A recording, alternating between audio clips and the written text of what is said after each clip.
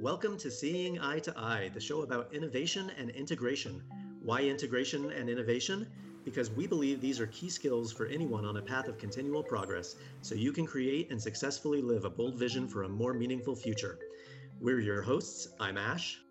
And I'm Joya. Join us for conversations that are part entrepreneurial strategy, part philosophical discussion, and part personal development tools. If you are or aspire to be a high performing and exponentially ambitious entrepreneur, thought leader, or creator, this show is for you. Ask me why. 4, 3, 2. Hello, everyone, and welcome back to episode 3 of season 1, which is an exploration of the 21st Century Renaissance Human Project. That's a project that was introduced by Joya that we are going to be talking about throughout this season. And if you haven't heard episode 1 yet, go ahead and make sure you go back and listen to that to be introduced to that general project. And basically, the idea is that we want to talk about how to live a more well-rounded, fulfilling, meaningful life. And to do that, we're exploring these different aspects of a full human life that we think everybody should be on the path to developing over the course of their life. And so in today's episode, we want to focus on the aspect that we're calling being the athlete. Yes. So what is it to be an athlete? Why don't you go ahead and talk about that? Tell us what your definition of that is, Joya. Yeah, so I'm just going to start even with the definition that I came up with here. So what is it to be an athlete in this broad sense that I think everybody can and ought to pursue? So it's pursuing physical fitness and health regimens for strength, endurance, adaptation, longevity, and vitality. So let's even take a moment and talk about why this matters. Break down some of these important goals here, like longevity, vitality, adaptability. Okay, so yeah, you introduced those. You included those in your definition, and I think at least a couple of those are pretty self-explanatory. Why you want to pursue those as goals.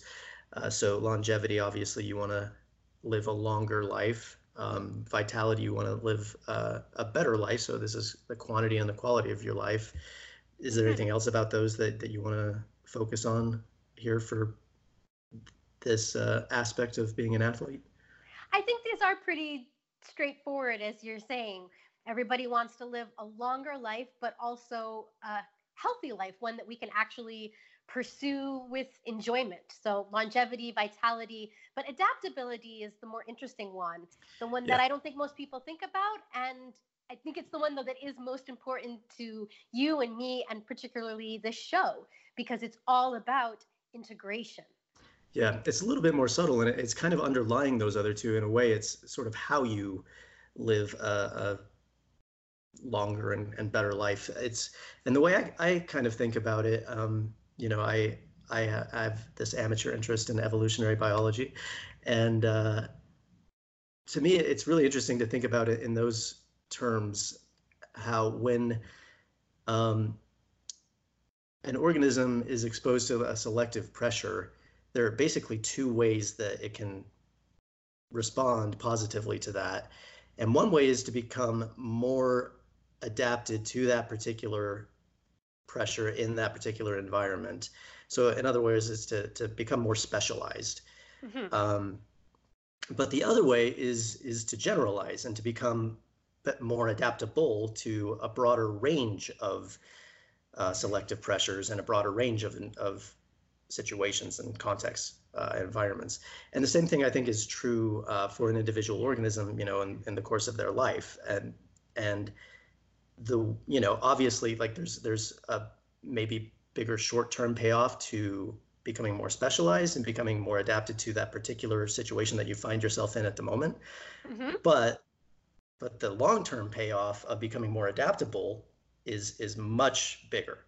And I think that's kind of the strategy that you generally want to pursue to the extent possible in order to ultimately live a longer and fuller, more meaningful life, hopefully. Um, Yeah, I love that. So let's just jump in. So when I think about physical fitness and health regimens, I think broadly we're talking about three different things.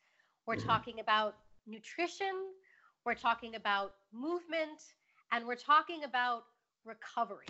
So, what I thought we could do is even just start to explore each of these. We could each maybe share some of our personal practices where each of us currently are at, thinking about nutrition, movement, and recovery.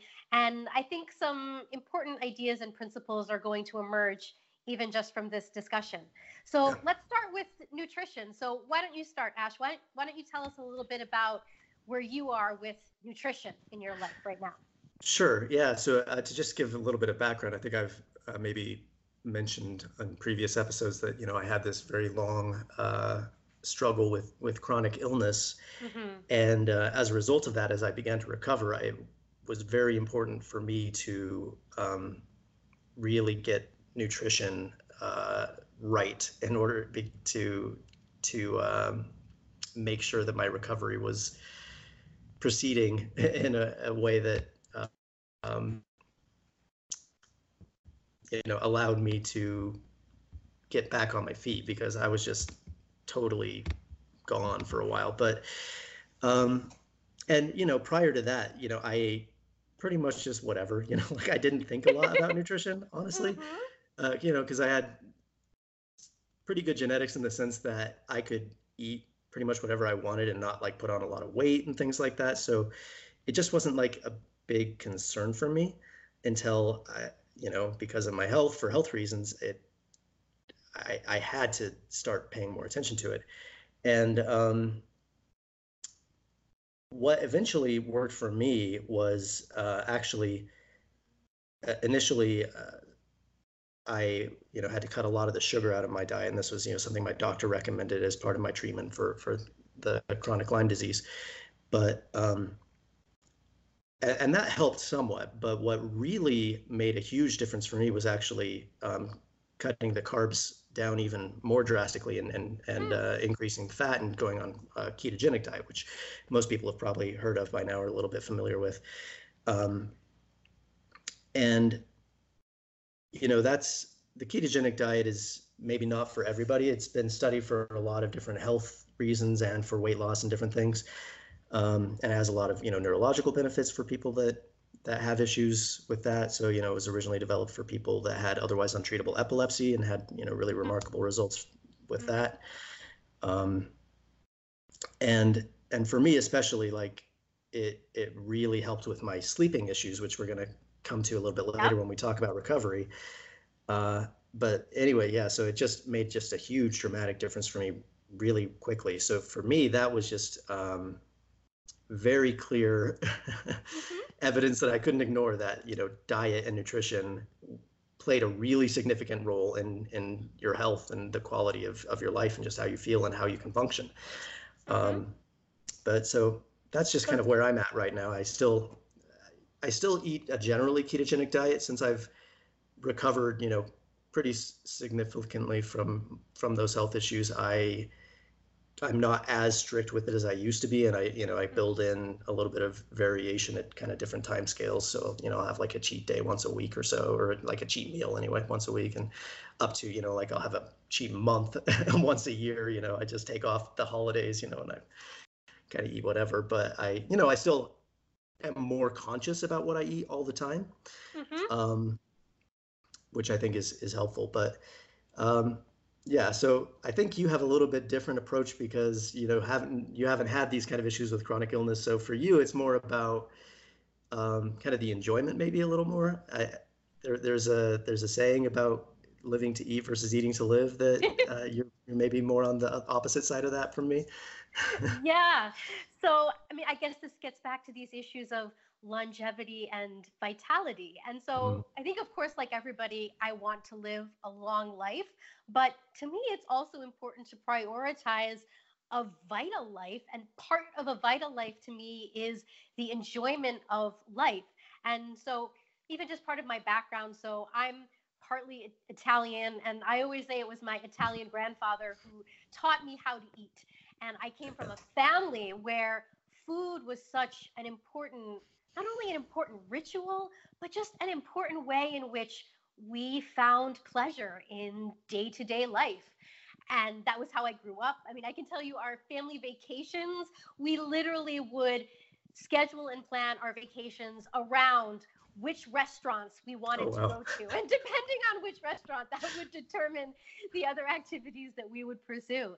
Mm. And now, even as an adult, I'm married to a fabulous husband who happens to be just an amazing chef. And that's definitely not a coincidence because Mhm. this passion for food is something we share. And we are definitely people who live to eat. I can't tell you how many hours we often put into certain meals that you eat in just an hour or so.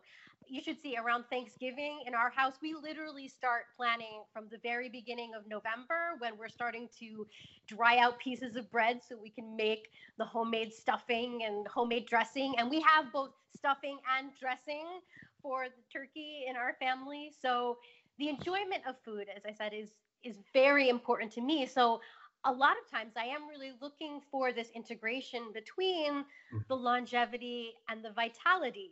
Yeah. So I am trying to pay attention to what it is about foods that make me feel good. I obviously want to be able to feel well and healthy throughout the day, to have a lot of energy, to feel that I can pursue and tackle all the things I want to handle during my day. But I also want to be able to enjoy myself as well. And so it's finding this integration. And so I always even like to point out there's a line that Julia Child famously, I think, borrowed from Oscar Wilde, where Mhm. she said, everything in moderation, including moderation.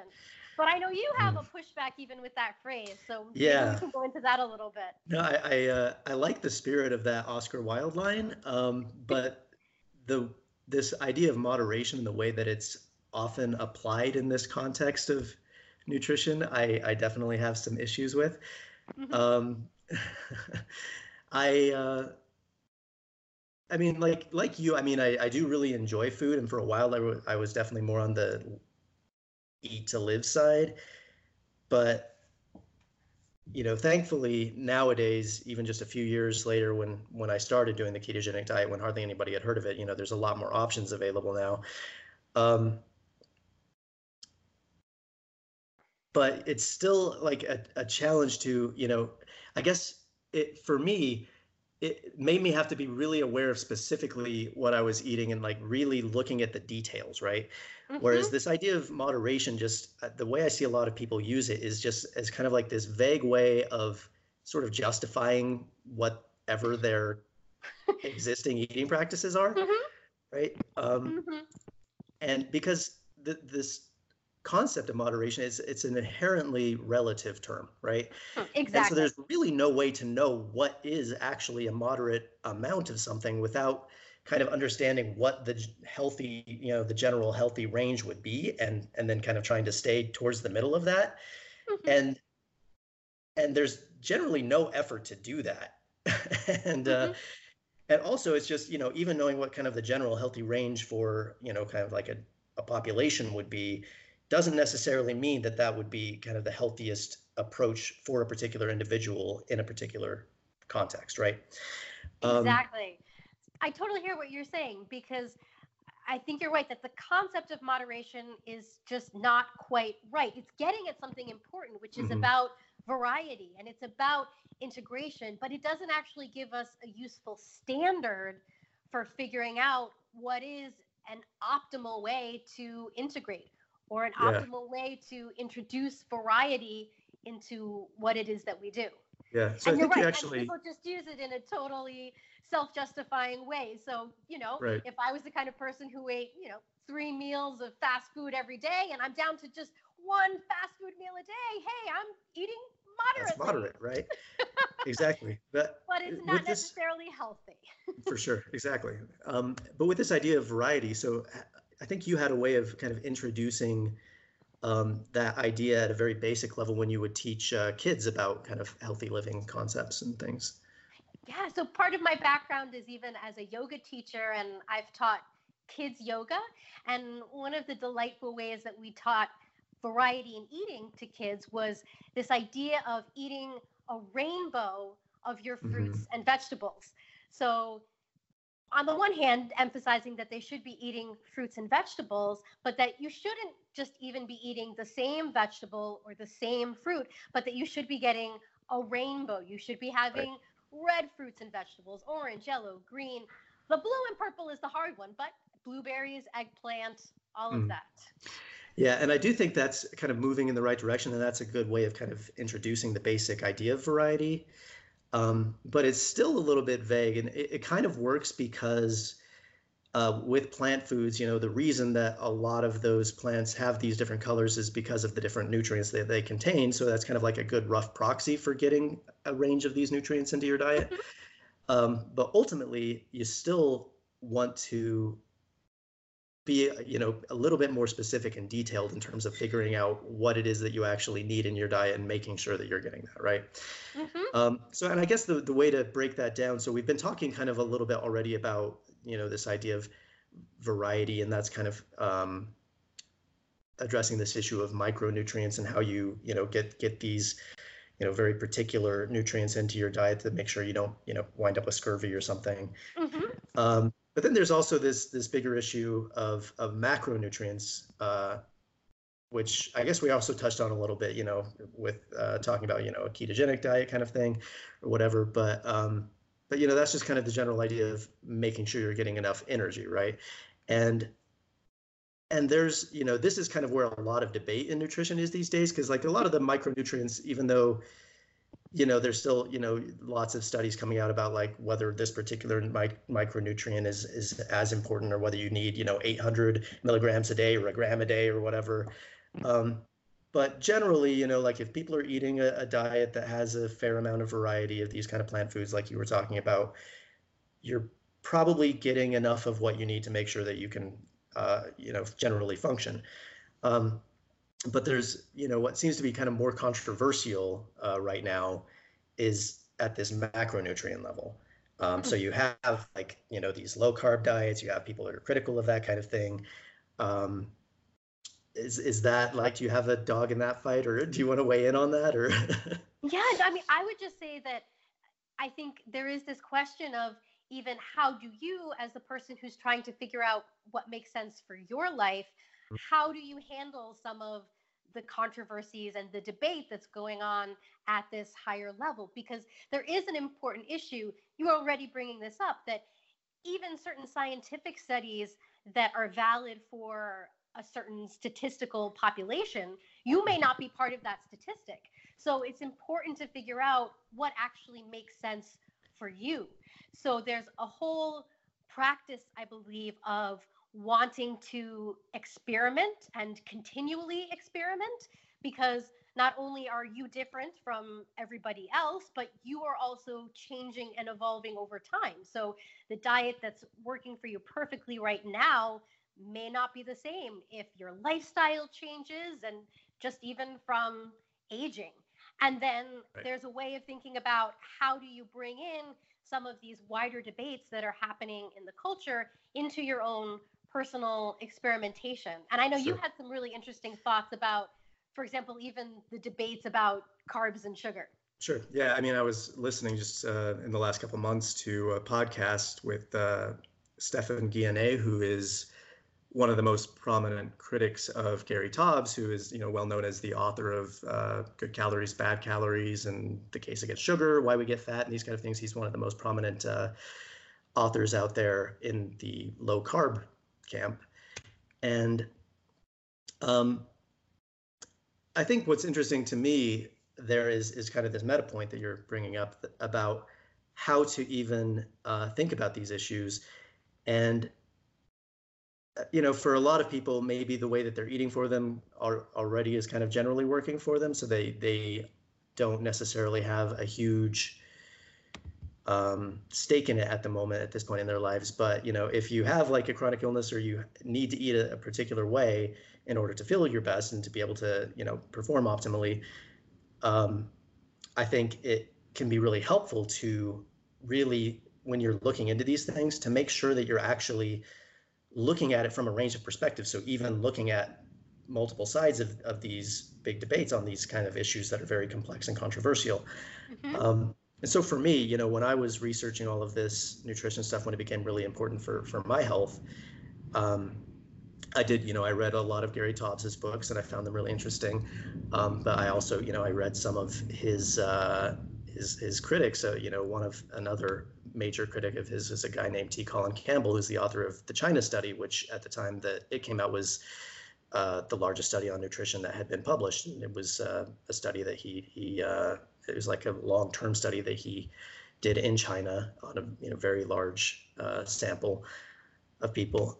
And in his study, you know, he concluded that carbohydrates weren't really that big of an issue, and he thought that protein was really kind of more of an issue that was causing some of these chronic health issues that you know, we're becoming more concerned about, and particularly animal protein. So he advocated a more kind of plant-based, whole food kind of diet, and, you know, decreasing processed foods and things like that.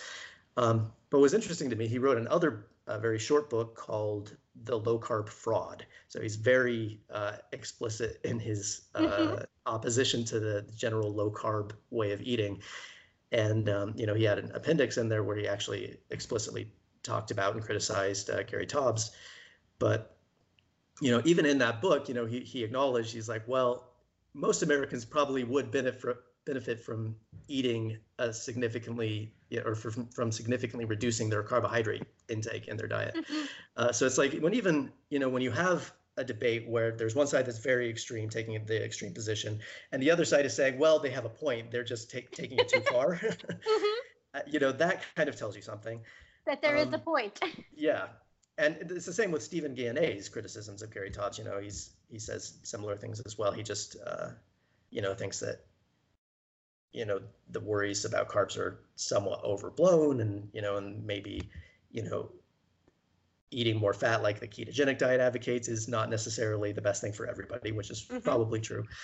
And, you know, and so I read, you know, some of those books, and I read, you know, a book called The Good Gut by Stanford University researchers Justin and Erica Sonnenberg, they're pioneers in the field of studying the microbiome, your gut bacteria. And so they advocate, you know, they think that most people should be eating a lot more fiber than we generally do.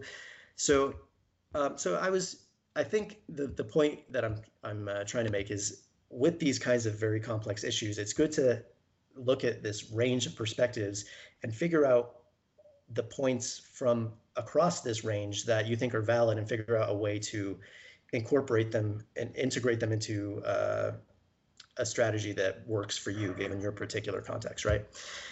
So that's what, you know, I did, and I tried to, you know, like increase my fiber, increase, you know, my unprocessed plant intake, but also move towards like a lower carb, more ketogenic way of eating, and that worked really well for me. But again, like you say, this is something that there is a wide range of possibilities here, and that is going to be different for different people in different situations and at different stages of their life. So again, like, I think what we want to stress here, especially for nutrition, is the importance of experimenting and kind of continual experimentation, and making sure you're kind of fine tuning what works best for you over, you know, across your life. I love that. And the one thing I would want to add there too is, I think we want to experiment with practices, and we also want to experiment with tools.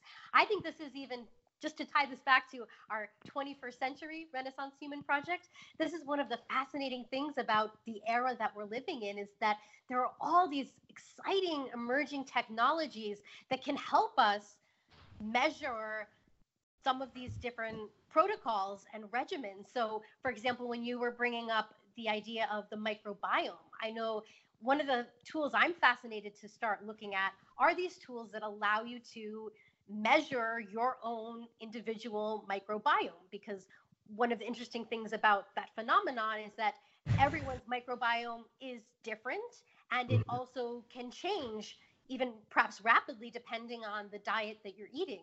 Yes. So being able to have these tools that allow us to experiment, get feedback, and then be able to even modify the practices that we're experimenting with. Yeah, totally agree. All right, is there anything else you want to add on nutrition, or do you want to move on to the next component? Yeah, let's move on and let's talk about movement. Okay, yeah, so movement is something I know you have been a yoga coach, so that's something that you have thought a lot about and have a lot of experience with. So why don't you go ahead and start us off on that and tell us about your practice? Yeah, so it's true. I've been certified in yoga, Pilates. I've also recently gotten into practicing Tai Chi and some Kung Fu exercises. But I wanted to mention, we were talking about what are our personal practices. Right now, the personal practice that I've been experimenting with that I find works really well for me is this idea of, in popular culture, it's sometimes even referred to as the 7-minute workout.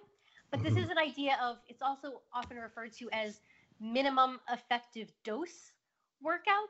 And I guess everybody can Google 7-minute workout, although honestly, I will tell you, really, it's more like a 10-minute workout, because ideally there's a minute of warm ups, a 7-minute high intensity workout, and then 2 minutes of stretching.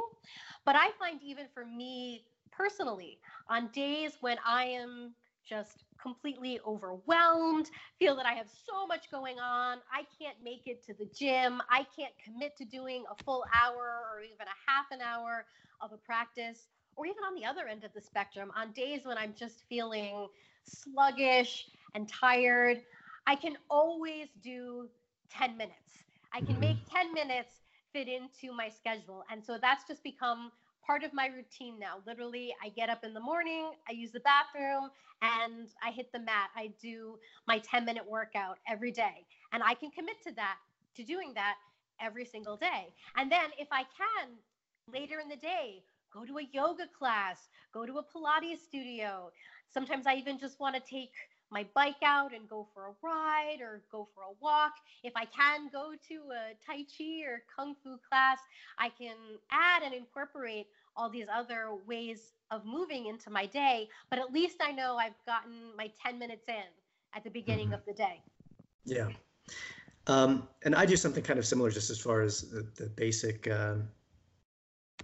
fitness routine goes. I do like about a 10-minute, just high intensity training workout. And I actually, just for an example of that, if people want to check something out, we can put like a link in the show notes to a YouTube video that I kind of use and follow and vary a little bit. It's called James Steele's Body Weight Routine from a channel called HIT Uni, High Intensity Training University. He just goes through in 10 minutes really quick. He just, a quick workout that's includes push-ups, chin-ups, wall sits, squat, dips, inverted rows, and planks. But I'm sure you can easily find, just with a quick search on YouTube, just a ton of videos on different things, and you can find something that works well for you. And then, I guess there's a couple directions we can take this now. One is just even kind of like more basic than that in terms of just having more movement in your life and not living a sedentary life. Because one thing that we talked about a little bit in our prep chat yesterday when we were discussing this is people sometimes think that exercise is something that they should do for weight loss, and that is actually a really common mistake. But exercise really is not something to do to lose weight, because it really does not substantially increase your the amount of calories you're burning just over your base metabolic rate. And then over time, even if you are really increasing your physical activity levels significantly, your body will actually adapt to that and kind of reset to your base metabolic rate anyway. So that said, I don't want to minimize the importance of exercise for a couple of reasons. First of all, because these actually aren't totally independent variables, and studies have shown that people who work out more actually tend to start eating better, because they don't want to just, if they put all that effort into working out, like there's a bit of a psychological thing where they're like, oh, I don't want to totally blow that now by like eating a box of donuts or whatever. Although some people will do the opposite, and they'll use the like, well, I did my workout, I could justify that donut now, right? Um, but that aside, there are also plenty of studies showing the dangers of living a really sedentary lifestyle. Mm-hmm. So exercise is really important, just not directly for the purpose of losing weight. Um, and so, So yeah, go ahead. I was saying, so I guess this gets to what really ought to be the goal of your exercise practice or your movement practice. So I really wanted to share here something that I've learned from my favorite teacher, Leslie Kaminoff, and I brought the Right. book to show. So this is Yoga Anatomy by Leslie Kaminoff and his wonderful co-author, Amy Matthews. And they get into this idea of the goal of a movement practice ought to be for what we've been calling adaptability, and why this is so important to think about when you're thinking about movement. So I even wanted to share. So I definitely recommended this book, Yoga Anatomy. And if you get it and start exploring, you'll notice that the beginning of the book, they really go in depth into the anatomy of breath. And so they begin even by talking about why looking at the breath is so important. And so they say, breathing has the dual nature of being both voluntary and autonomic, which is why the breath illuminates the eternal inquiry about what we can control or change and what we cannot. We all face this personal yet universal inquiry at some point if we desire to evolve. Mhm. Yeah, that's really interesting. Yeah. And one thing to even say about this, so Leslie points out that a common mistake that even a lot of yogis make is that they get trapped into one habitual breath pattern. So if you go to a yoga class, there is a particular type of breathing technique called Ujjayi that's very frequently taught because it is very effective for doing yoga exercise asana practice. But this is a breath where it's a deep breath where you're inhaling through the nose and then slowly exhaling out the nose as well with a very slow, steady exhale. And Okay. if you go to a yoga class, you'll learn this technique and you will be encouraged to practice it.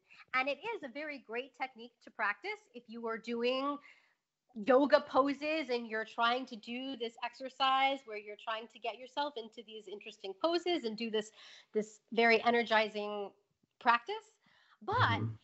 it's not a breath technique that you want to practice all the time.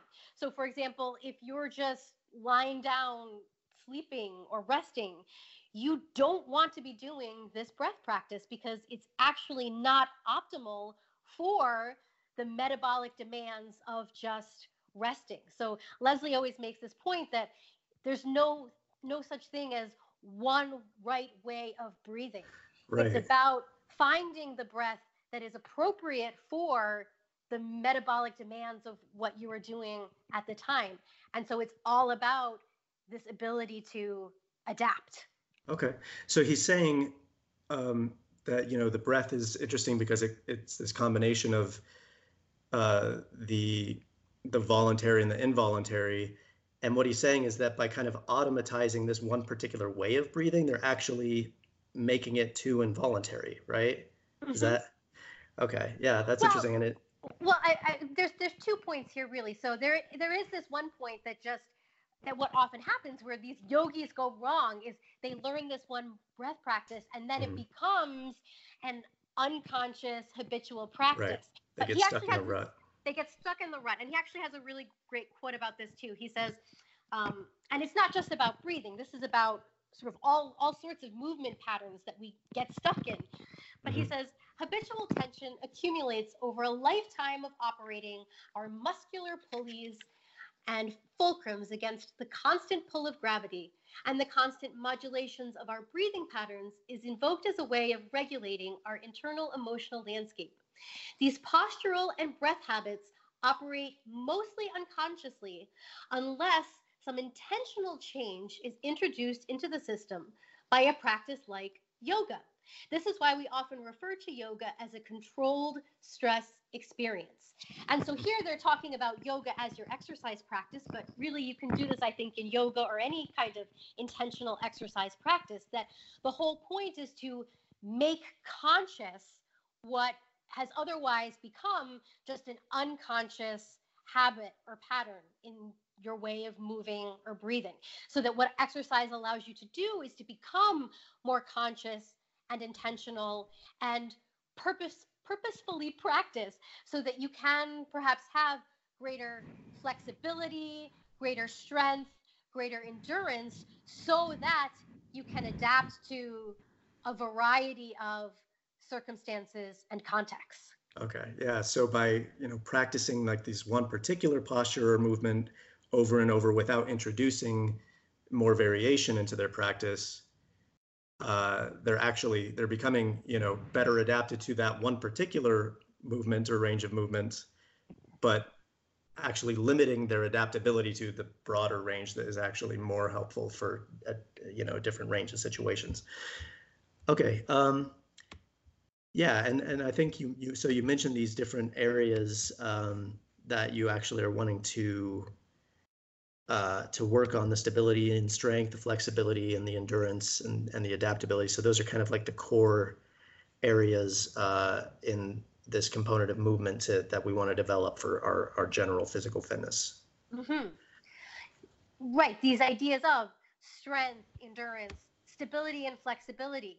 But what I think is interesting is the whole point of this is for adaptability, that it precisely allows you to be able to adapt to the different contexts, conditions, and circumstances that will happen in your life. Sure. Yeah, and I guess just to kind of take that back to my experience a little bit, with at different parts of your life and dealing with different health issues and things, you might have to adapt to, even your exercise routine to different things. So actually, and when my health originally collapsed, one of the first symptoms was that, I was, at the time I had a personal trainer and I was going to the gym, and, normally you work out and then you come back the next time and you should be able to do more, right? You should be able to increase your weight or your reps or whatever. And I was actually getting worse every time.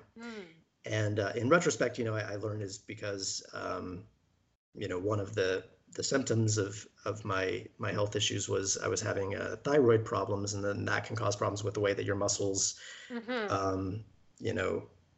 respond to, oxygen, and so that, instead of rebuilding after you tear them down, they're not able to do that, and you're not able to recover. So I had to, focus on getting those issues dealt with first before I could, address these other issues of, being able to do that kind of strength training again.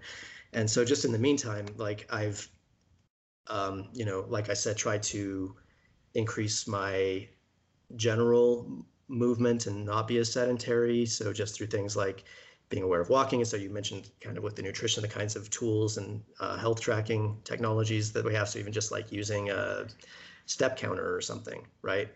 Which can have, there can be issues around that in different situations. But, in that situation for me, it was definitely very helpful.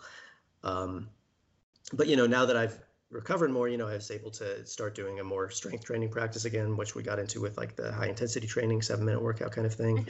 And, and now I'm to the point where I'm trying to like go even beyond that and find a really good, more advanced kind of workout to do. I haven't explored yoga as much, which is maybe something I should look into because, it sounds really philosophically interesting from that book you were reading from. But this I think approach definitely is. Yeah. I think just kind of the broader point that I would make there, though, is just I think it's important to find something that, works for you in your situation, both not in terms of, the quality of the workout or, the quantity of the workout, that you're actually, exerting whatever muscular strength and doing to improve over time, but also the quality. So kind of related to the nutrition thing with the eating to live versus living to eat. It's, working out to live versus living to move, moving to live versus living to move, say. So I think it's important to find something that is enjoyable and improves your quality of life, as well as, maybe contributing to your quantity of life in the long run. So for me, like I've tried different things. Like I tried doing CrossFit for a while, and there were things about that I really liked, that were engaging and helpful, I thought. But there are other things that were maybe not as good for me where I am now. So, one of the things that I would recommend that I've heard other people talk about, is maybe just like even think about, the kinds of physical activities that you enjoyed when you were a kid. Like I loved playing like on the playground, swinging on the monkey bars and stuff like that. So one of the things that I've been interested in looking more into is maybe like a gymnastic practice, like actually um, doing some sort of gymnastic program as a way to address these issues of stability and flexibility and strength and endurance and adaptability. Did you want to add something there? One thing I wanted to add was even just to take it back to, I think we're already seeing some of these themes and principles that are emerging in this conversation. And one is this idea of variety. So, again, here too, just having this variety of movement. Another one of the things that Leslie and Amy love to say, they have this idea that healthy movement is well distributed movement. And so, this idea that one of the ways to be unhealthy is even to repetitively strain or work one body part or one, let's say, way of moving.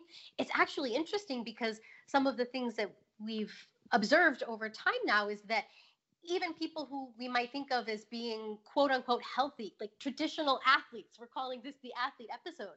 But there are certain athletic practices where, for example, if you're doing the same repetitive motion again and again, like golfers, for example, do this, right? The way you would do a golf swing, or if you're playing baseball, the way you would swing a bat, that it's important to then also introduce a kind of counterbalancing workout so that you actually are doing a very full body workout, that you're getting a variety of movements into your life. Right. This idea that you don't want to just be taxing the same body part or doing the same repetitive motion again and again. Yeah. And I love this concept of that healthy movement is well distributed movement, so that there is this integration again of different body parts and different systems all coming together to support whatever it is that you're trying to do. Yeah, some of those repetitive motion injuries are even so well known for particular types of sports that they're even named for that, like tennis elbow or whatever, right? Yep. Yeah, so that's a good point too. Yeah, so do you want to go ahead and move into that third component? Yes, so let's talk about recovery. So this is the one that I think is even most interesting. And so I work now very much as a high performance coach, coaching people one-on-one. I think I've mentioned before that I've studied life coaching and high performance coaching, creativity coaching. But one of the most interesting, important, and counterintuitive things that I've learned about high performance is that if you are someone who wants to perform at a very high level consistently and over time, it is very important to actively prioritize rest. Yeah. And that's something that's very difficult for a lot of, really driven high performers to do, because you can feel like, especially, probably we're going to talk about one of the most, or maybe probably the most important component of this is sleep. And a lot of high performers just feel like sleeping is a waste of time. Like the less sleep you can get by on, the better, right? Because then that leaves you more time for more important things. So what's wrong with that? I was going to say, I know before we were talking about how you hate the phrase everything in moderation. Well, one of the common catchphrases in the culture that I absolutely hate is this phrase that you can sleep when you're dead. Because in a very important respect, sleep and death are exact opposites. Death is all about disintegration. It is how the body disintegrates, where sleep is all about recovery. It's how we actually integrate both physically and, interestingly, even mentally. We might start to get into this too, that what happens during the brain during sleep to increase your mental capacity and performance. But sleep is such an important component of how you are able to live a high performance life. Where I see people go wrong all the time, exactly what you're saying, these people who have great goals and they are driven, but what happens? They push themselves, they push, and then they crash and burn out. And they get into this really awful, vicious cycle of push, crash, and burnout instead of adapting a practice that would allow them to consistently be able to perform at their best at a high level. And perhaps the most critical element of being able to be highly active and a high performer is you have to get your sleep. You Yeah, have to get your recovery. for sure. Yeah, I I can kind of understand both sides of that. 'Cause, to go back to my own experience, my Mm-hmm. when my health collapsed, the major symptom was sleep problems. And for a long time, the best diagnosis I could get was idiopathic hypersomnia, which just means, I slept way too much and they didn't know why. Uh-huh. And, the sleep study I had done showed I was spending less than half as much of my sleep cycle in deep stage 4 and REM sleep. So, recovery as a normal adult. And it was, very erratic and interrupted. So I would basically have to sleep more than twice as long as a regular adult to get the same amount of rest. So I was spending, 16 to 18 hours a day in bed for years, and which is really debilitating. Mm-hmm. Um, and so when I finally got diagnosed with Lyme disease and started treating that and began to recover, The I last thing you like on the wanted to do was sleep. I get exactly on the one hand, I it. can kind of understand the people who are like, oh, I can sleep when I'm dead because it's like I've already slept enough for one lifetime. But on Mhm. the other hand, I have this, it gave me this really deep appreciation for how important sleep is because, like you were saying, just for physical and mental recovery, if you're not getting good sleep consistently over a long period of time, it takes a huge toll on your ability to function both physically and mentally. And I, Mhm. experienced that in about as extreme a form as you can.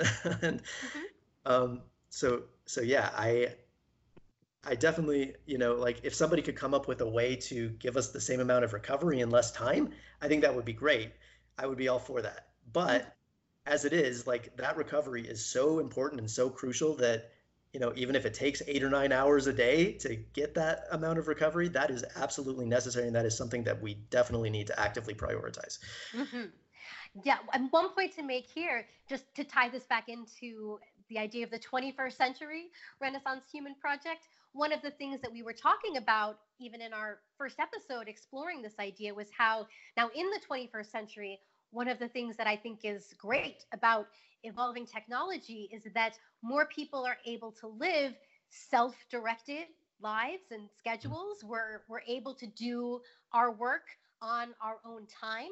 But one of the things about that is that it's easy then to say, well, who cares about sleep? I don't have to live dictated by the alarm clock, but I don't, have to then worry about my sleep when this is the exact opposite that we need now, I think, to be even more conscious and intentional about prioritizing our sleep and about it really it's about prioritizing recovery. So I totally hear you that what's really necessary is the ability to recover. And maybe someday scientists will discover ways that we can recover in less than 8 hours. But given what we know now, the 8 hours is still the 7 to 8 hours is what is recommended for most people.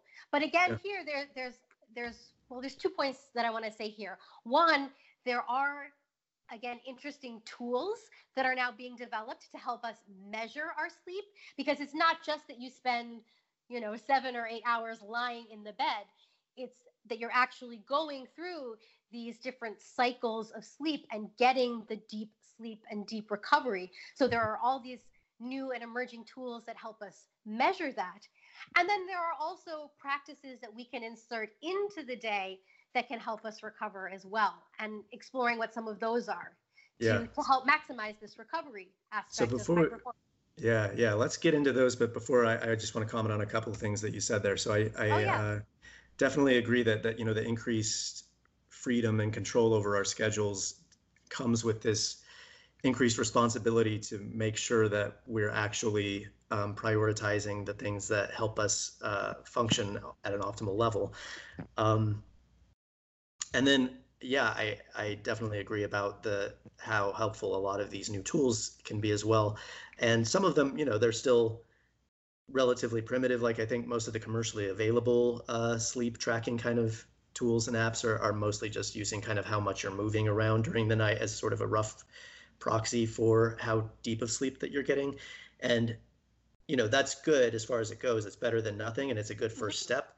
Um, and hopefully, now that those technologies have begun to be implemented, that the more sophisticated and tools that scientists have in the lab, for measuring your sleep, will soon make it into commercial products where we can be much more precise about how we are adapting that. And then I actually do think it's not out of the realm of possibility that some of these tools will ultimately be developed to actually be able to enhance our sleep in ways that will maybe make it so that our recovery time will be shortened. Like I think they actually have started doing studies in labs where they can manipulate your brainwave patterns to simulate the restful sleep and things like that. So that kind of thing will be super cool. I totally agree. But yeah, but apart from sleep, like how else can we recover during the day after we've expended our mental and physical energy? What other kinds of practices are there that we can utilize? Yes, so I did want to make sure to mention just some other recovery practices that you can use throughout the day. One of the great things about these is they allow us to take a break, often get recovery in the middle of the day so that we can then approach the second part of the day with more energy because we've gone through recovery. And a lot of these practices can even also help us get better sleep at the end of the day. Right. But so even things like saunas and salt baths have been shown to be very helpful for people to help them recover more. Things like massage or even a gentle yoga class. So there's all different types of ways to practice yoga. There are definitely more intense ways to practice yoga, but there are also gentle restorative yoga practices or classes that you could explore that would help with recovery. But one of the most basic, and I think it's wonderful that it's becoming very popular now in our culture, ways to achieve this recovery, even during the middle of the day, is to start developing a meditation practice. And this is definitely something else that has become incredibly important in my life. I am and have been a meditation teacher, and I definitely love introducing, encouraging, and helping people incorporate meditation into their daily lives so that you can have this recovery that allows you to perform at your best. Right. Yeah. And meditation is something that I kind of discovered and got into a few years ago, as part of my recovery from my health issues as well. And it's been extremely helpful for me as well. This is something we could probably do a whole episode on, just exploring the different facets and aspects and different types of meditation. Exactly. Because there's so much interesting stuff going on there. But I guess just to, stick with what's relevant to the topic at hand here. Yeah, I think it definitely certain types of meditation, kind of like you were saying, certain types of yoga that are more geared towards this goal of recovery. And I think, it's probably because those types of yoga are very meditative types of practices, right? So maybe you can tell us a little more about that, how these meditative practices can contribute to recovery. Yeah, well, one of the things I actually thought we would do is I thought maybe I could just lead everybody through a very simple 1 minute meditation. But one of the points to make is that the practice that I'm going to lead you through is a breathing meditation. And one of the interesting things about that is that by even focusing on the breath and trying perhaps to slow the breath, but interestingly, even just bringing your attention to the breath can start to change the breathing pattern in a way that encourages more rest and relaxation. Right. So, and sorry, I think we're getting a bit of background noise here, so I just maybe want to wait until that's done before we actually start the meditation. Okay, so why don't you go ahead and guide us through a quick 1 minute meditation, Joya? Sounds excellent. So we're going to take this minute to pause. So wherever you are, I want you to bring your attention to your feet. Feel your feet firmly pressing into the floor, the ground underneath you. Then bring your attention to your spine. Reach through the spine, reach through the top of the crown of the head. So you're reaching up toward the sky. But let your shoulders relax and glide down your back. Let your jaw relax. And for this practice, it is recommended to smile. So now you'll bring your attention to your breath. Don't try to change or manipulate the breath, but just notice the sensation, how it feels as it enters your body, how it feels as you exhale. And together we'll do a deep breath together, a nice long deep inhale, and an even longer exhale. And then come back to attention. That is your quick 1-minute meditation. How does that feel? That felt good. I liked releasing the tension from my jaw because I actually do tend to hold a lot of tension there for some reason. Been working Lots on of it. people do. Shoulders and jaw, it's the biggest ones. Okay. Glad it's not just me. But now hopefully we're all recovered to take this show to the end. I think Yeah. we're getting toward the end here. So let's kind of tie it back together because we've kind of analyzed out these three major components of physical fitness, of nutrition and movement and recovery. But one thing that we really want to remember and emphasize is that ultimately this is all part of a whole. This is all integrated. So you really can't, like, all of these are interconnected. And we talked a little bit about how movement and nutrition are related. Obviously nutrition is very important for physical exercise, but also recovery is very closely interrelated with these, because if you're not moving and you're not getting good nutrition, that really can affect your ability to sleep and recover, and vice versa. And then of course there are some of these other common threads that have been kind of emerging through this discussion. So what are some of these threads that you've picked up on, Joya? One of the most important ones I've seen is even just this idea that there's not some one platonic ideal, that all of this is contextual. It's contextual to you as an individual, and it changes over time. And I guess that maybe gets into the next one. We wanted to talk about this theme that's emerged of experimentation, why it's important to experiment with both practices and tools over time so that you find what is working best for you. Right. And yeah, also the importance of variety. And I think it is really important to remember that there's not one right way to do this for everybody. Exactly. And there's not even necessarily one right way for a particular person to do this, because like you said, it can change over time. And even at a particular time for a particular person, there can be a range or just different ways of accomplishing the same goals. So we definitely don't want to be sort of dogmatic about this or rigid. And for me, another really important point is just, and kind of tying back to the experimentation, is really approaching this with a scientific mindset, just kind of looking forward to this other aspect of being a 21st century Renaissance person, of being a scientist, that we'll be discussing in a few weeks.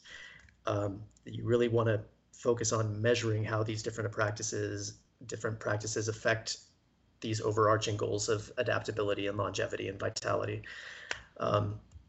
Whether that's using these different kinds of tools that you talked about, or just being familiar with the actual scientific literature on some of these issues. Exactly. And one thing I'd say is we can even tie this back, I think, to our previous episode, which was all about the entrepreneur. I would suggest you can even approach this as an entrepreneur, the way we discussed that role in a broad sense in our last episode, that you want to start up a project that is mission driven to optimizing your life and your fitness, and to be results oriented about the practices and the tools that you're experimenting with. Yeah, I like that. Approaching your own life in terms of your physical health and fitness as an enterprise. Yes, exactly. Yeah, great. Okay, so I think it's time for recommended resources. yeah, let's move into our recommended resources. You want to go first on that? Yeah, so I already talked about the book that I recommended, Yoga Anatomy by Leslie Kaminoff and Amy Matthews. And the other main resource I wanted to recommend today is actually an app. So if you're interested in meditation and exploring really a variety of styles and practices in meditation, I recommend this app called Insight Timer. Okay. They have subscriptions that you can pay for, but many of them I find are incredibly reasonable. And one of the best things is they offer a bunch of free meditation. So here's an ability to try out a variety of different meditation techniques and practices and do it all from your phone. Great. Yeah, I'm actually going to be looking for a new meditation app in the next month or two here, so I'll definitely have to check that one out. And also, I Insight still need Timer. to, yeah, Insight Timer, and I still need to pick up that Yoga Anatomy as well. Sounds really fascinating. Mhm. Okay, so I have a couple of recommendations as well, as usual. One of them is a book. This is Go Wild by John J. Rady and Richard Manning. Mhm.